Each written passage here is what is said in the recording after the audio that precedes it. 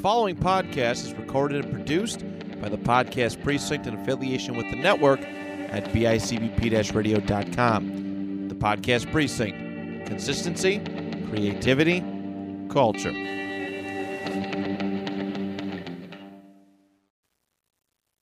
On today's episode, Andrew and I take a look at what if Bill Walsh was named the Cincinnati Bengals head coach in 1976. How does it affect the Bengals, the 49ers, Joe Montana, and many, many more? Thanks so much for tuning in. My name is Matt Johnson, and this is the 2 Point Conversation. 319, 399, 3-3. Yeah, spot. 358, 358.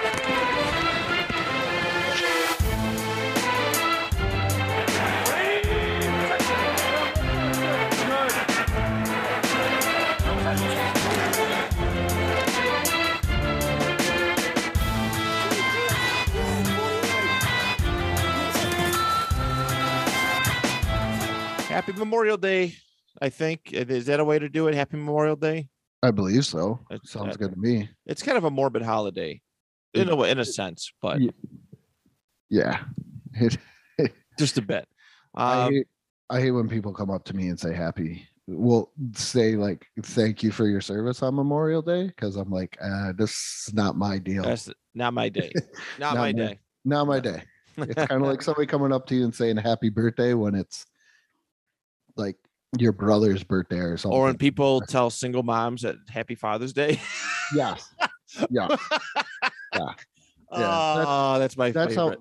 That's how I feel on Memorial Day. Like, yeah.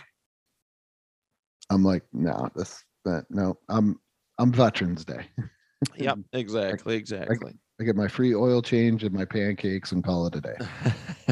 Well, good to see you, my man, Andrew. It is Monday, the 30th of May, almost the end of the month of May. And it is time for another What If Monday, as we said at the top of the show. Bill Walsh is our subject matter today. Andrew selected this one. It was his week, his choice. And we're looking at a pivotal moment in Bengals and 49ers history where Bill Walsh had an opportunity to be named the head coach of the Cincinnati Bengals, and it just did not happen. And to my knowledge, to my remembrance, this was a Paul Brown thing, correct? Yes, Paul Brown did not believe that he could handle the highs and lows of coaching. So he overlooked them, even though Bill Walsh crafted the offense that they were running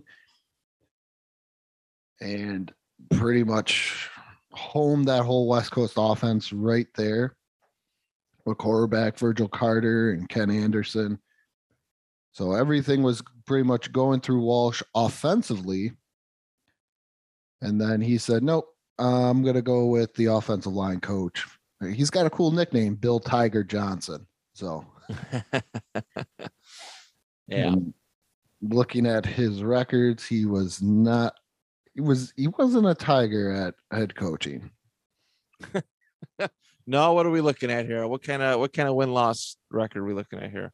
Well, his first year they did wonderful. He was 10-4, and then they were 8-6 in 77. 78 they were 4-12. Oh, I'm sorry, they were 4-12, but he started off 0-5 and then resigned. Oh, okay. So he did not last. No, this is not good. This is not a good run for the Cincinnati Bengals, essentially pissing away Ken Anderson's career, I think, to put it nicely.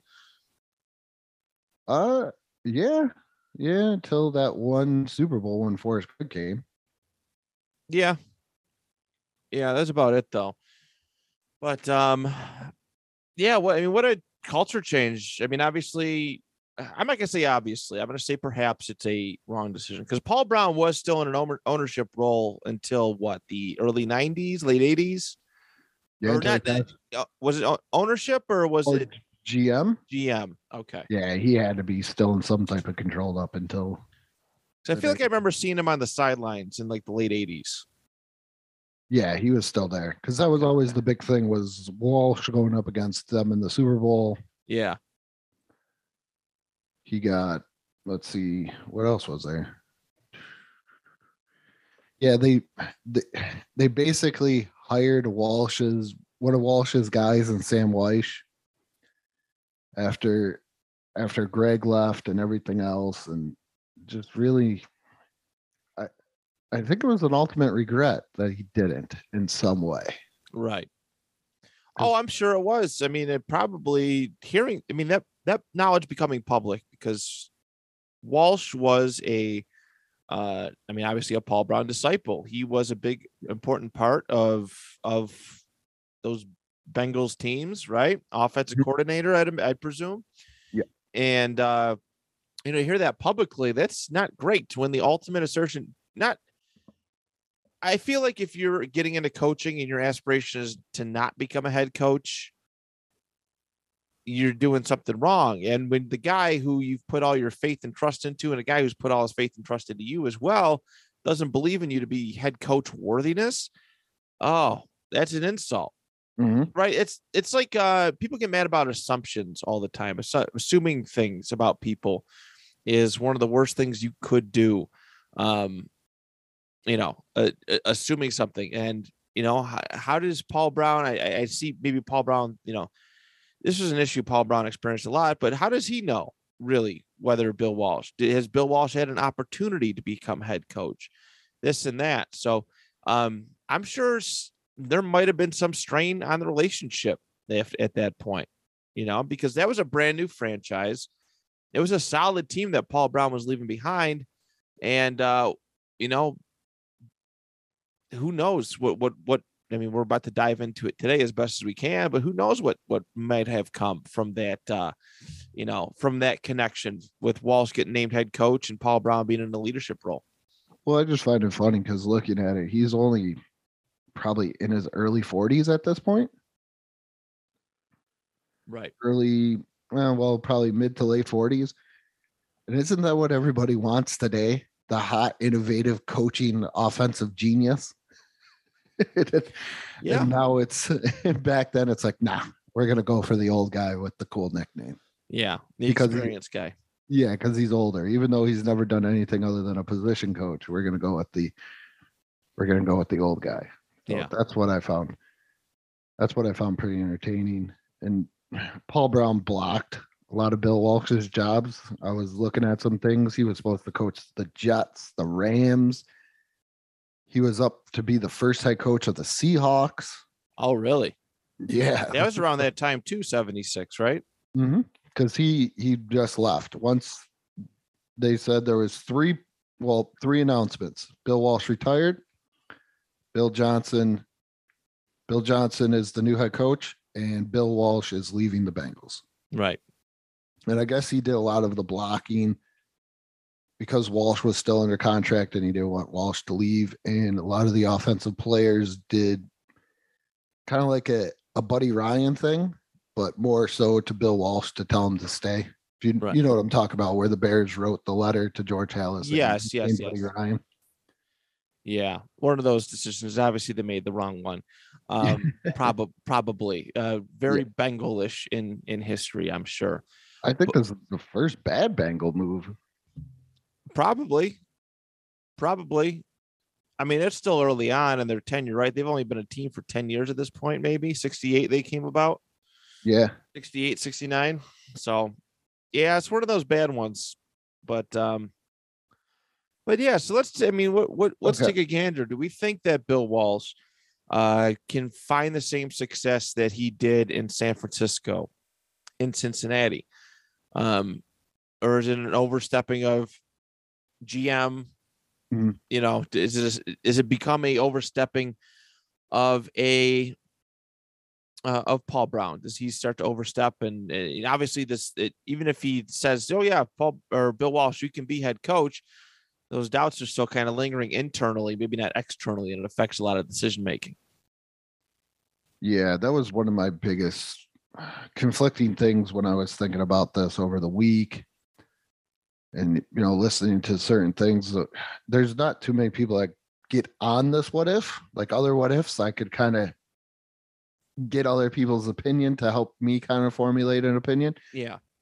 But with this one, it was just getting a feel for Bill Walsh and understanding Paul Brown the way that he is. And at this point, I think if he's going to hire Bill Walsh, he's already running his offensive through him. I know we talked about, off air about this too as well. Oh man. I think if he's going to give him all of that, the head coaching, Paul Brown says, I'm the GM. I think maybe they work a little bit together. Paul Brown still doesn't put his ego to the side, but he's seen the product work. Now, as I'm making up my mind here, he's seen this product work. He's seen this offense work and pretty much go pretty far with it as well. Right. Making 1973 first in the AFC Central. That's pretty good back in the 70s, considering you're still a very young team. So he's really seeing this team grow offensively. So I think he just kind of lets Bill Walsh do a little bit more of his offensive thing and maybe oversees a little bit of the development of what we know today as the West Coast offense. Right. Yeah. I think there could be a little bit of friction. Possibly. I feel like Paul Brown, I know he's not owner, but sorry, GM, in a sense, team president, possibly. But I feel like even he's like a Jerry Jones type guy, where he's going to try and overrule a lot of things that people he hired to do. And that's what concerns me. I mean, this roster is pretty solid. I do think that Bill Walsh could do a lot with this team, and maybe where there's not so many down years like they experienced in, shortly after that tenure and that wrong head coaching hire. There's a lot of fun. There's a lot of fun that could be had with this team. Do some damage, continue on. I mean, that's an extension, right? Because who is this Johnson guy? Where did he come from? Bill Johnson? Yeah. Bill Tiger Johnson was just like an offensive line coach. Was he with the Bengals, though? Was he with the Bengals previous? Oh, he was. Yeah. Okay. Yeah. But even like offensive line versus a guy who runs your entire offense and does it pretty damn well, has it pretty effective. I feel like that's just a continuation, an extension of what Paul Brown was establishing, and could be. It could be one of those. It could be one of those things that just it's a better, more refined product of what Paul Brown had established for the Bengals, which. All things considered, the year prior, 75, they did really, really good. Yeah. But other than that, there's not too many good years to kick this thing out. 73, they did well, but other than that, a lot of 7-7, 8-6, 4-10s, not great seasons. All right. And that's the kicker is like you're in the AFC Central. This is not. You're playing the Steelers twice. I think at this, but it's still probably twice a year at this point. Yeah. And the AFC is very well stacked with powerhouse teams of the Steelers, Raiders, and Dolphins. And then a few years down the line, your Colts come charging through. The Oilers are getting better. So for them to kind of do this stuff is rather pretty impressive, considering that they're not too far along in building of a team for the expansion. Yeah, that's true. Yeah, this is the height of a lot of. AFC. AFC was super powerful at that point. There are a lot of good teams. Dolphins were starting to slow down a little bit. Yeah, but the Oilers were on the uptick. As I say, Oilers on the uptick. This is prime 70s Burt Jones. Raiders are just like right there. Steelers are right there. The Broncos weren't that bad.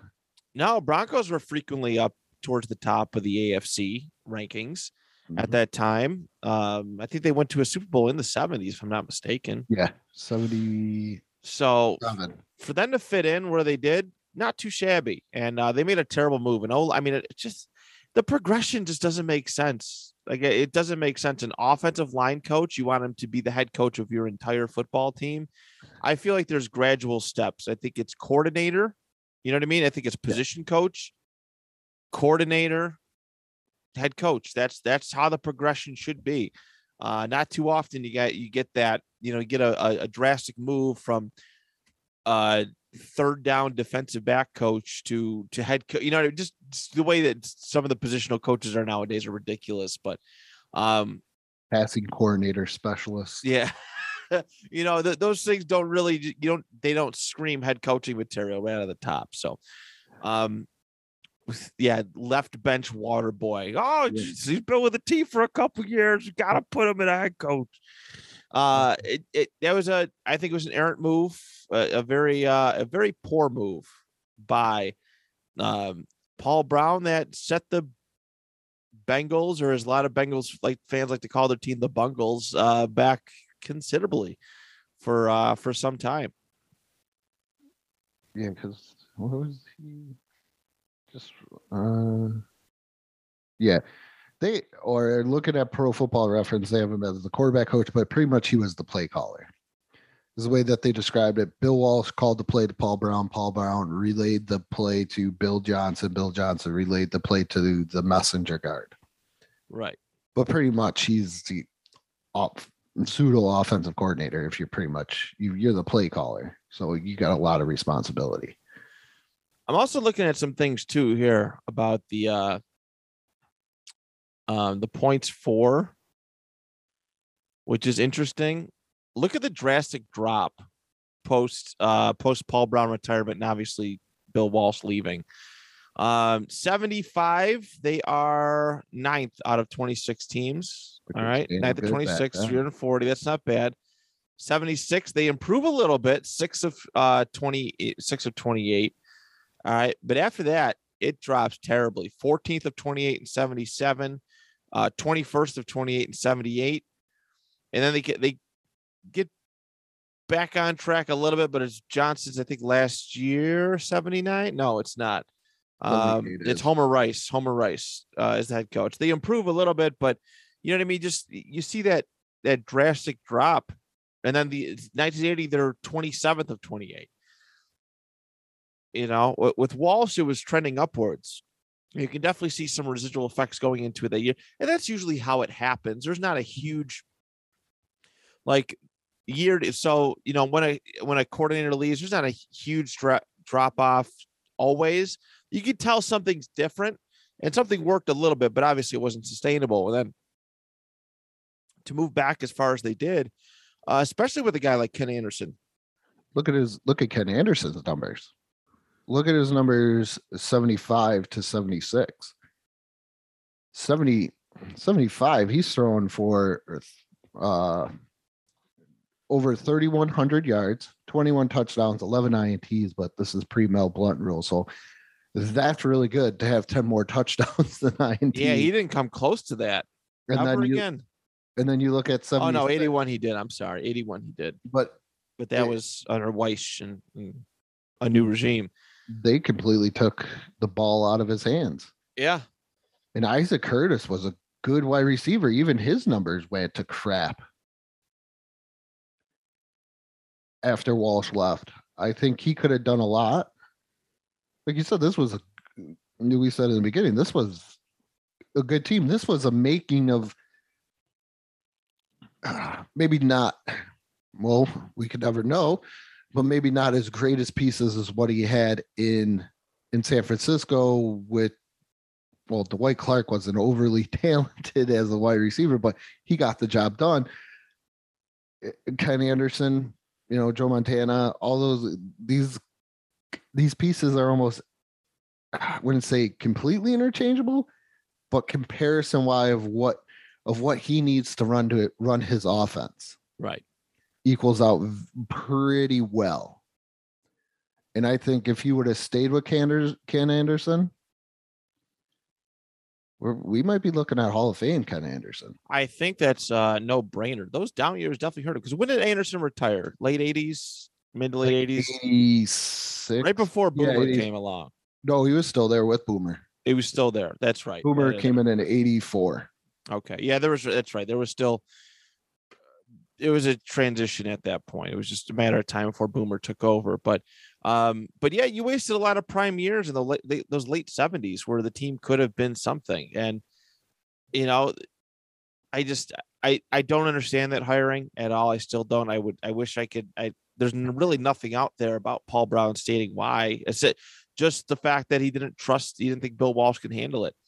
So it's a little depressing. Like I mean, if you're a Bengals fan, it's like, oh God, what the heck, and it did. It affected Ken Anderson's, that's why when these like full of themselves egomaniacs like fail, like the Jerry Joneses of the world and some of that, when they fail, it's wonderful. They think they make these like smart decisions.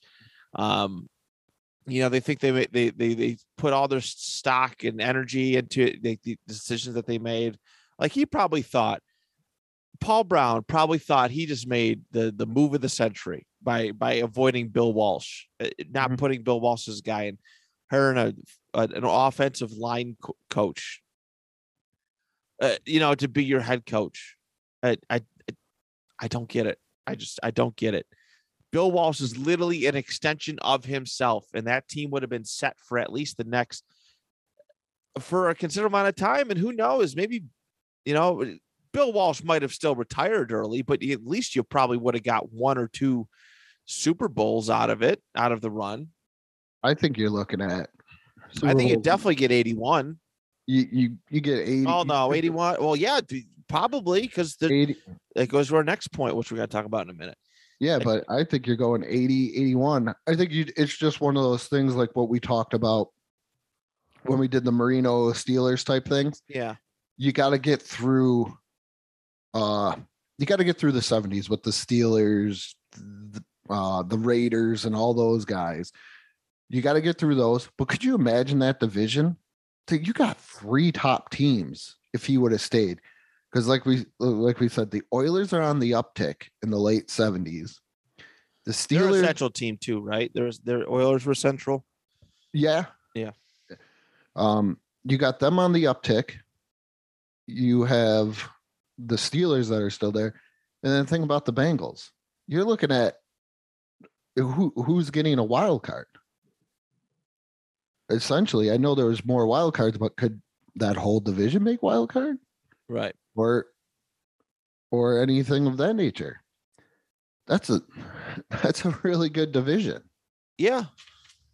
And all you need is a chance. All you need is a chance. And then even in the 80s, you get in with the Browns. And the Oilers are still good. The Steelers kind of start to regress, but you're still in that mix. And I think you're going probably 80 or 81 or both. And then maybe he retires around 84, but even if they're in that, they drafted Boomer in the second round. So even if they're in that spot to say the same progressions to get Boomer Esiason, he's got his essentially, I'm not saying the skill set is the same, but like a Steve Young, he has his successor already for him. And we saw Boomer in that West Coast offensive system, coached by Sam Weiss. Ooh. The guy won an MVP in 88. So wait, hold on. What? Hold on. So do we think that Boomer is a thing at all? Does he just, or is it, does he find that he gets Steve Young? That is such a weird thing with the Steve Young thing because of the USFL. Right. Because what? So he was drafted in 84, technically, right? Who's that? Young.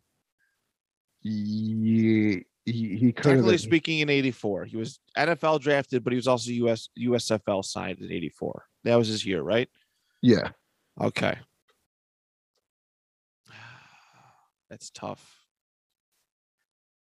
But he still had his rights, right? They still had his player rights even when he came back. or do they right? Didn't they No, have to no, trade them? because that was he never was drafted. He never. Oh, He was drafted in the USFL CFL supplemental draft, Okay. which Tampa had number 1 overall. So that meant Tampa got him.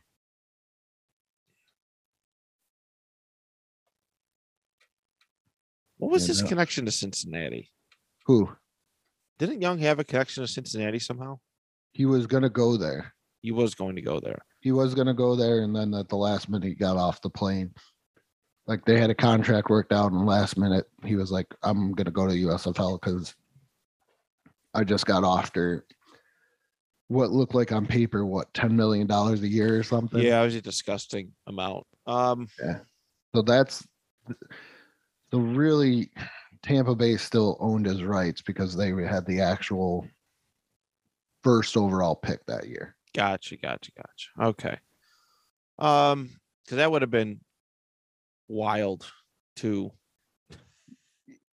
That could have been something if they inherited Steve Young and there's no need for Boomer. Well, you never.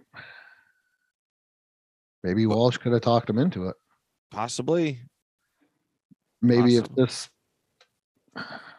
offense, but also Paul Brown probably controlling the books and stuff. Oh yeah, I forgot. So that's probably that's probably enough. So we could probably just crumble that one up and throw it in the wastebasket. Yeah, Paul Brown hated agents and everything else, and he hated paying players. What a crazy concept. Holy cow! I'm just looking. He stayed on as owner and general manager. Looks like until 1989. Oh no, he's still there. Yeah, I think until the day he died. Yep.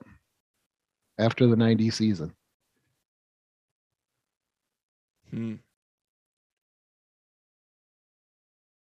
Interesting. So some guys need it. Yeah. Yeah, he died in 91. So August 5th, 1991. So he just stayed on. Interesting. So yeah, okay. So we could pretty much squash the Steve Young possibility, but yeah. Boomer, maybe they get Jerry Rice. Possibly. Right. Rice wasn't a first round. He was a late round one, right? No, he was the first round, but they had to trade up to get him. Huh. He wasn't the first wide receiver off the board. Essentially, Jerry Rice, the Patriots traded that pick to the 49ers essentially for a second round pick. So Jerry Rice there was other picks involved, but it was like a swapping of a 3 and swapping of a 1. Right. Then the 49ers had thrown a second round pick. And that's pretty much what Jerry Rice was pretty much essentially trade for. I see. Is a second round pick. Again, this is all stuff that I don't think that Paul Brown would have gone for. I think the biggest factor in all this is Paul Brown. I really do. I think he's a hindrance at this point. He's so archaic. He was very progressive in his ways of thinking, right? The radio systems, I think he essentially invented, or right, to communicate, right? That was what the Paul Brown thing. Using a World War II tank radio in the helmet, face mask, playbooks. All that stuff. He was very progressive in that line of thinking, but when it came to front office stuff and managing his team, I don't know. I mean, Sam Weiss was a great pickup that obviously worked, but there's a lot of other decisions where he's the game has surpassed him, and I don't think he's making. Right? He said he doesn't like agents. Guys want to get paid. They want to get paid to play football. They put their bodies on the line. They deserve it. And this is an NFL-wide thing, but Paul Brown was definitely way out of his element when it comes to the 80s and maybe even the 70s, just the way that the league was, the direction that the league was going. I think ultimately, whether Walsh, like I said, he probably gets 1 or 2 out of that initial roster, but continuity-wise, I don't know where this Bengals team goes long term. I think that's one of those things. Does winning really cure all? Right. Or if you want to get real crazy, if they're not winning or going to a Super Bowl, does he even can them before 1980? Right. Yeah, because again, the doubt is already in his mind. Let's pull the trigger and adios, So that's, I mean, that's pretty much the huge thing there also. But I like to feel that they get at least 1 or 2 Super Bowls. Yeah. And we see this flourish. And maybe Paul Brown comes around to things and say, "Oh my goodness, this guy is something really special, like what I thought, in a genius mind." And let's just keep on rolling with this and see how far it goes. Maybe down the line, maybe 84, 85 after the Super Bowls, and maybe that's not really winning. Guys are getting older. Walsh wants to say move off of players because he was big on moving off of players 2 years before. Yeah. Then a year too late. And I think that's maybe where the head's butt right there. That's probably it. So it wouldn't have gone well into the 80s. Maybe they would have found a Weish type. That definitely affects Sam Weish and where he ends up going if this is to be. Maybe we just don't know what Paul Brown's what his patience level was at. But maybe again, Weish is the guy. Still gets there because he was on Bill Walsh's coaching staff from the beginning in San Francisco. Right. Yeah, that's certainly possible. Gets a little upgrade. Would it be? That's not too hard to believe. I want Bill Walsh, but don't worry, we got Bill Walsh at home and Sam White. Right. So let's sum up the Bengals aspect of this. Okay. I think we've hit every bit that we can. Yeah. With the Bengals. I think so. At least one Super Bowl. I'm saying at least one. Probably at least one, possibly 2 at the most. Mm-hmm. Competitive. The team is competitive. I think they make a good push for one of those kind of like what the Love You Blue Oilers did in the late 70s, one of those prominent, but just not quite there. Yep. Paul Brown still overbearing. Yes. Probably a little, maybe even a little bit more overbearing. Yeah, until the winning starts and then the winning stops. Right. Once the winning starts, he's fine. Things are good. Once that winning ends and Walsh wants to implement more, then he's going to be like, you know what? Just kick rocks, find somewhere else. Any other aspect from this that you can think, at least just the Bengals parks? We haven't touched the 49ers yet. Ken Anderson is a Hall of Famer. Yes. Ken Anderson is without a doubt is a Hall of Famer. Isaac Curtis, even though he's looked fondly upon as a great receiver of the 70s, maybe he's more prominent.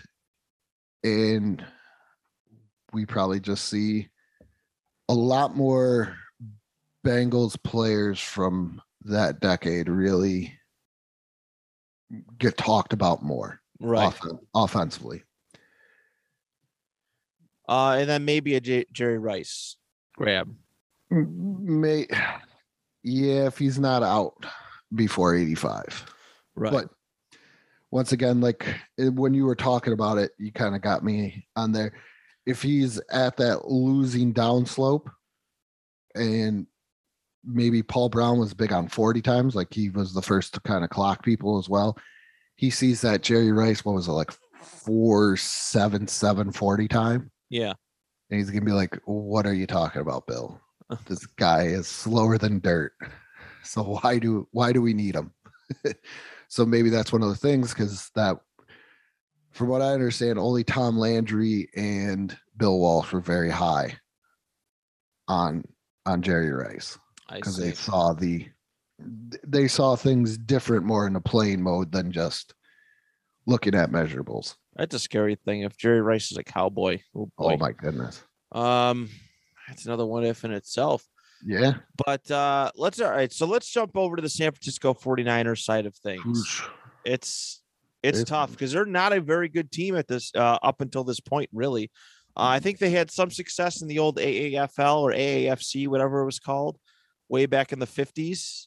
They have some success. They had they were having success in the early 70s, going to a couple of NFC championship games, like the first official NFC championship game they were in, the second, and then after that, it kind of just fell Tapered off. off. Yeah. John Brody's getting old. John Brody's 37 by 1972. And from what I can see from their stats, they're like third, fourth place. Right. And this is when, what year was it? Joe Thomas, the year that he became, it was 77. Joe Thomas, I believe, left the Colts, came over to the 49ers and made that awesome O.J. Simpson trade that gave the Bills a bunch of picks. And, they got, it was one of those years that they ended up trading for O.J. And it's old O.J. It's not young O.J. So that really did. I do remember that. Yeah, San Fran is really not good. 72 was really 72 was their last good year. Drop off in 80 or 73, 4, 5. Picks up in 76, down the toilet in 77, and then a 2-14 season sends. They had 2 brand new head coaches in 78. They just canned them. Not good. And then 79 is when they hire Walsh. 79 is when they hire Walsh. He also goes 2-14. So there's a scary thing right there too, where if the owner or GM was like, okay, we just hired this other guy, gave us a 2-14 season. This guy, Bill Walsh, comes along 2-14 season, but he does get to keep his job, and the improvements are there. 3 years it took for Bill Walsh to build up the San Francisco 49ers to a Super Bowl champion. 79, 80 on the way up, and then 81, it finally clicked with that Super Bowl over the Cincinnati Bengals, of all things. Great revenge game for Mr. Bill Walsh.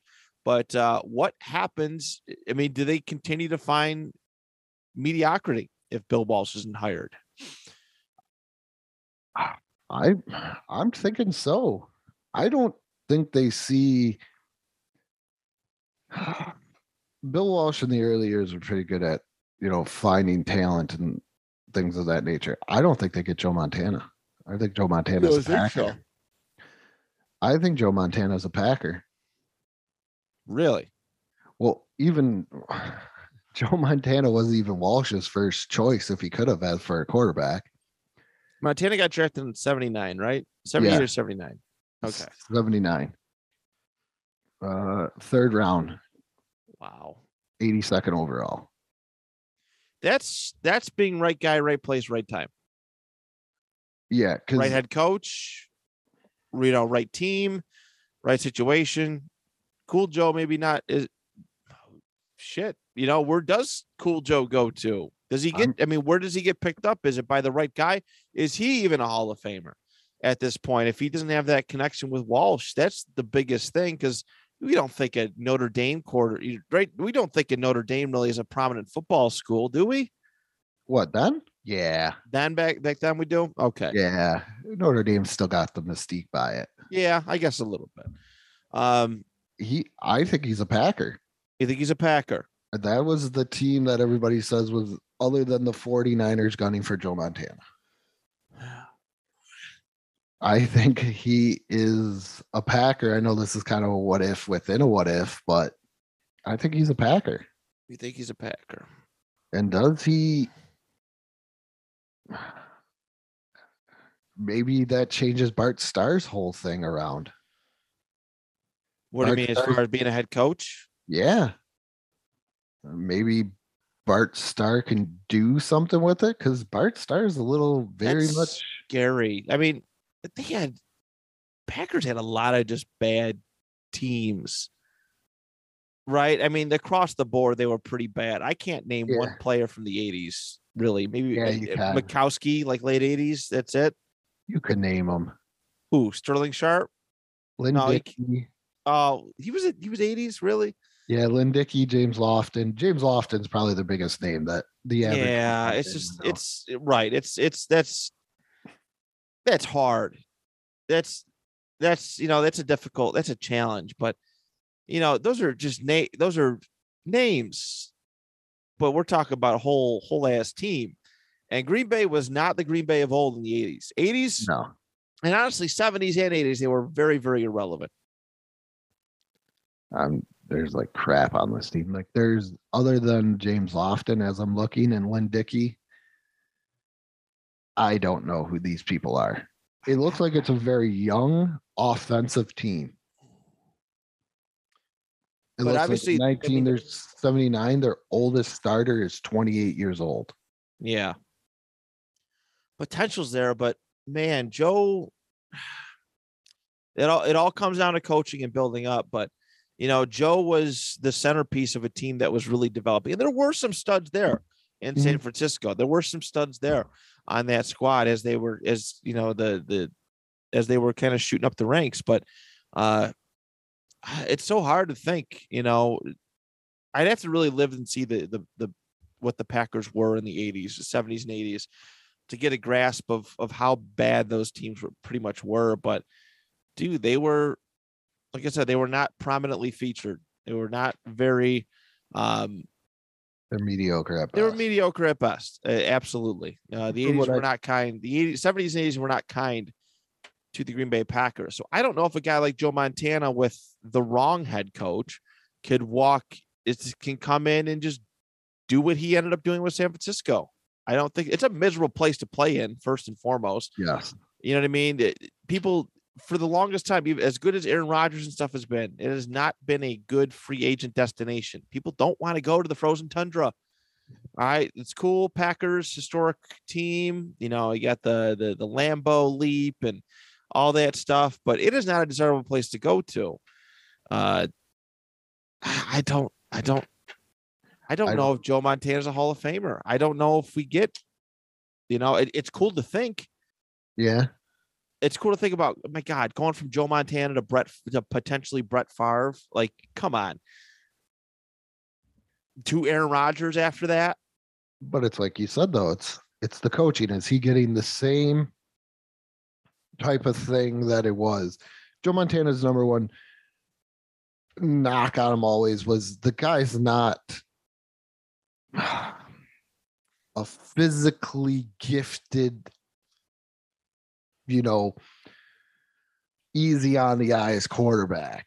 Right. He's not this stout guy. He doesn't have the world's biggest arm, but what he does have is insane accuracy, and insane accuracy is what you need for the West Coast offense to complete those high percentage balls. Yeah. And I think that's why he really excelled in it. Maybe he excels a little bit here with a wide receiver like James Lofton. And maybe he makes Green Bay a little relevant, but I don't think we're talking about Joe Montana in the same light. Yeah. I think maybe it's a career switch in a way of Ken Anderson becomes something great where Joe Montana becomes, should Joe Montana make it to the Hall of Fame? Hey, have you ever seen this guy Joe Montana play? Right. He could be one of those guys that we look back upon like a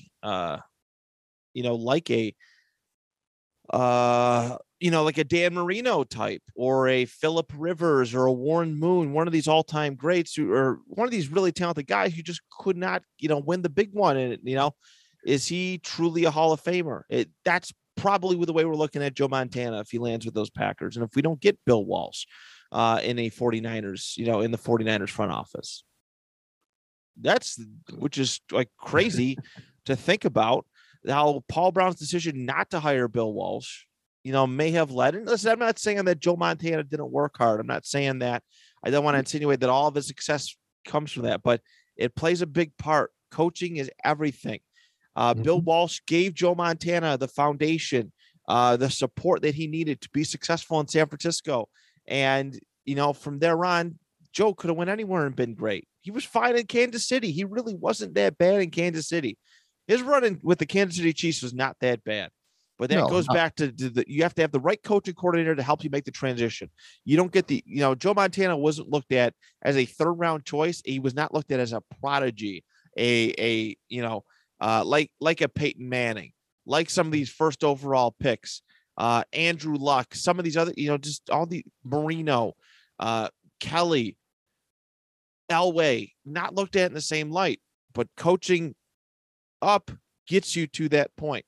And that's why I don't think that Joe Montana is looked at probably fondly. Again, he's going to have detractors. He's going to have that.